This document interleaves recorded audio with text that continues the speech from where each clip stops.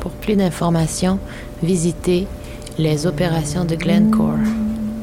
www.glencore.com.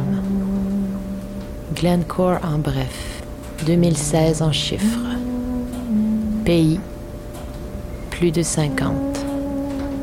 Employés et contracteurs, plus ou moins 155 000. Valeur économique ajoutée, 14 milliards de dollars. Revenus, 177,4 milliards de dollars.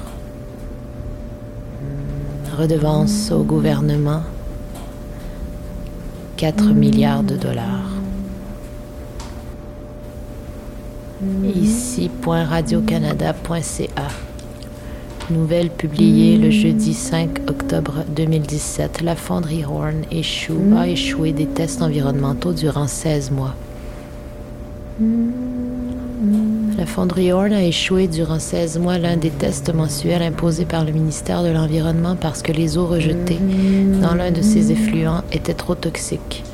En réaction à ces infractions, le ministère de l'Environnement a émis 16 avis de non-conformité et a imposé en août dernier une amende de 5 000 $ à l'entreprise.